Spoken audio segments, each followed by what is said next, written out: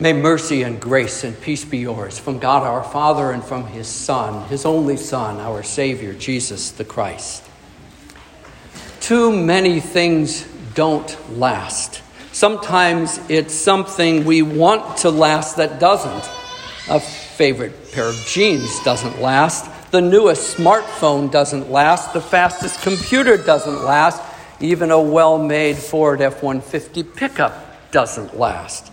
Sometimes it's an experience that doesn't last. Childhood doesn't last.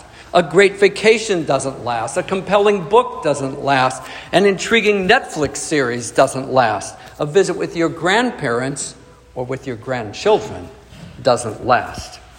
Is there anything, can there be anything that lasts, that doesn't fall apart, that doesn't break down, that endures, that remains?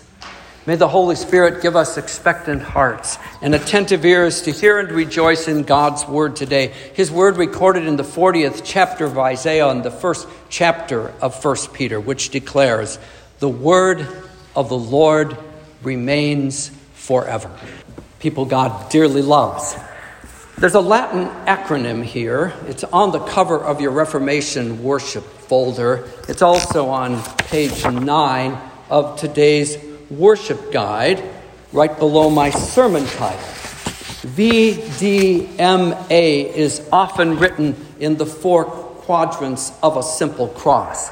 And the one in the worship guide has that nice Luther seal on that cross. Verbum Domine manet in aeternum. The word of the Lord remains forever. That's in Scripture.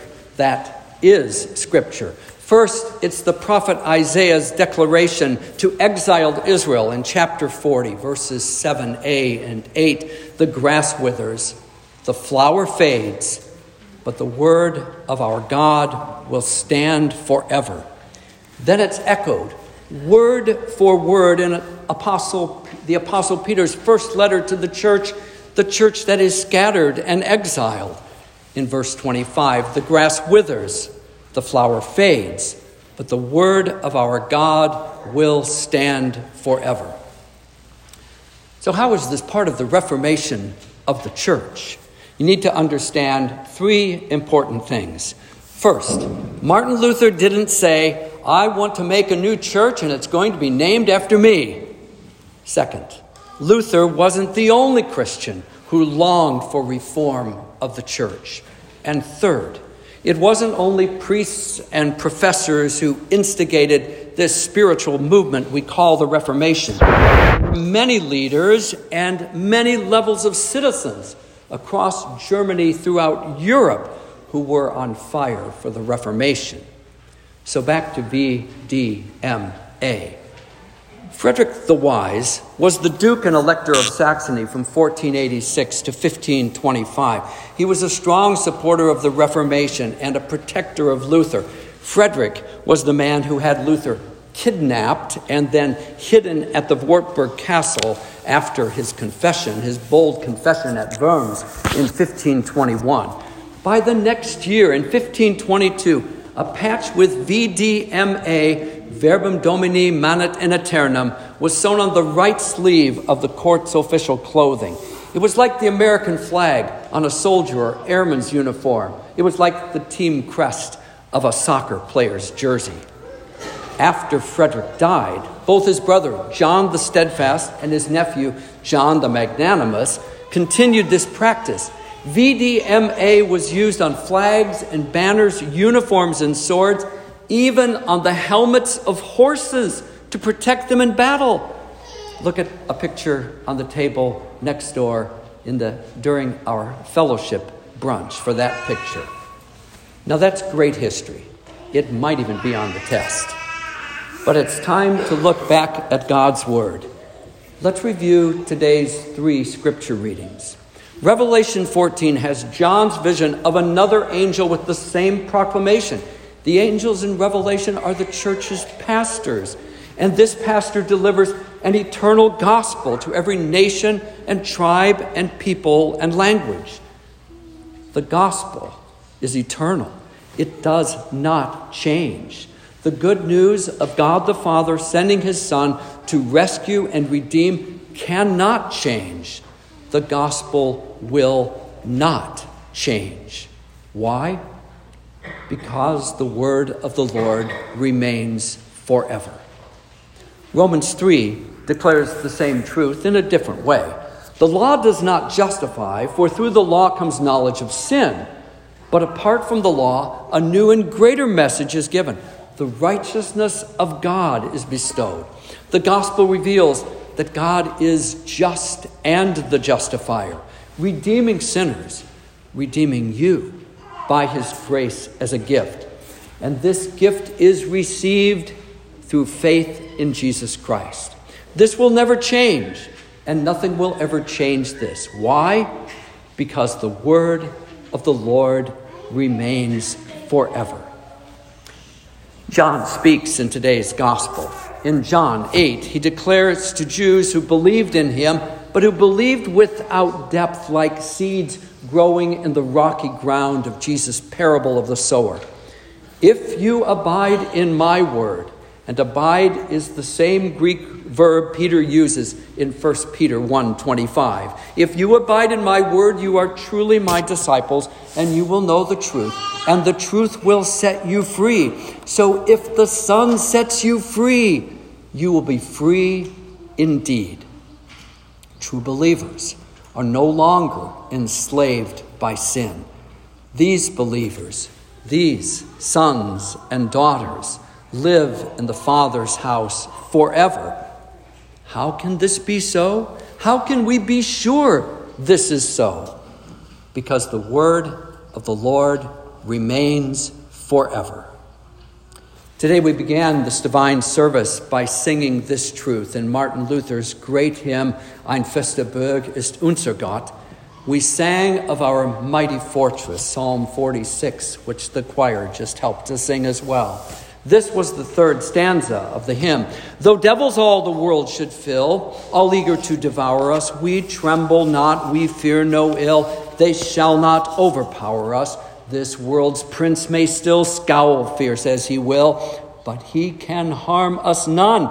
He's judged, the deed is done. One little word can fell him. Satan's words are lies. From his first recorded taunt to Adam and Eve, did God really say? And the accuser continues to tempt the church to not believe that the word of the Lord remains and remains true forever. This was an issue in the 1500s, and this is still an issue in 2023. It is not the word of cardinals and councils which remains forever. It is not the word of popes with their papal bulls which remains forever. It is not the words of indulgences, paper on which falsely promise release from invented purgatory for dead loved ones. It is not the words of prayer addressed to Mary or Luther's own panic plea, Saint Anne, save me and I will become a monk.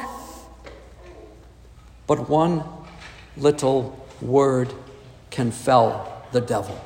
It is ultimately the Word made flesh, the visible Christ who comes to seek and to save the lost, and who continues to dwell among us in his written and revealed word.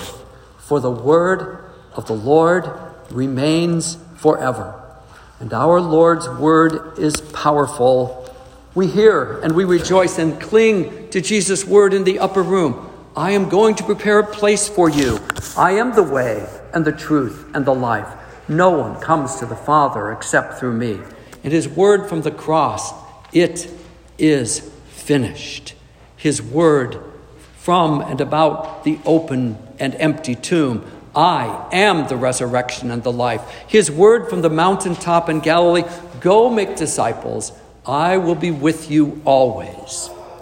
One little word fells Satan. And yes, it is the word made flesh, but there are a number of other words that can be that one little word. I'll give you these: grace, chosen, forgiven, truth, baptized, as Philip Fitzwilliam was washed and cleansed by water and by word today. On Reformation Sunday and every Sunday, the word they still shall let remain, nor any thanks have for it. He's by our side.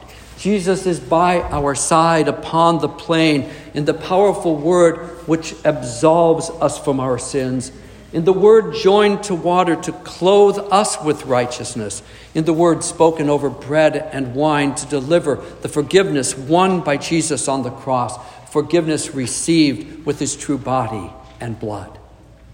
This is the strong word of God. This is the active word of God.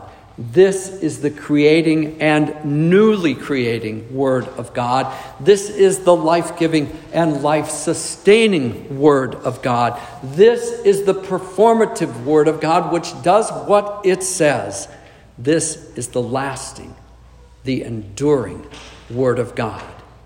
For this is the faithful confession of the church always being reformed by the gospel.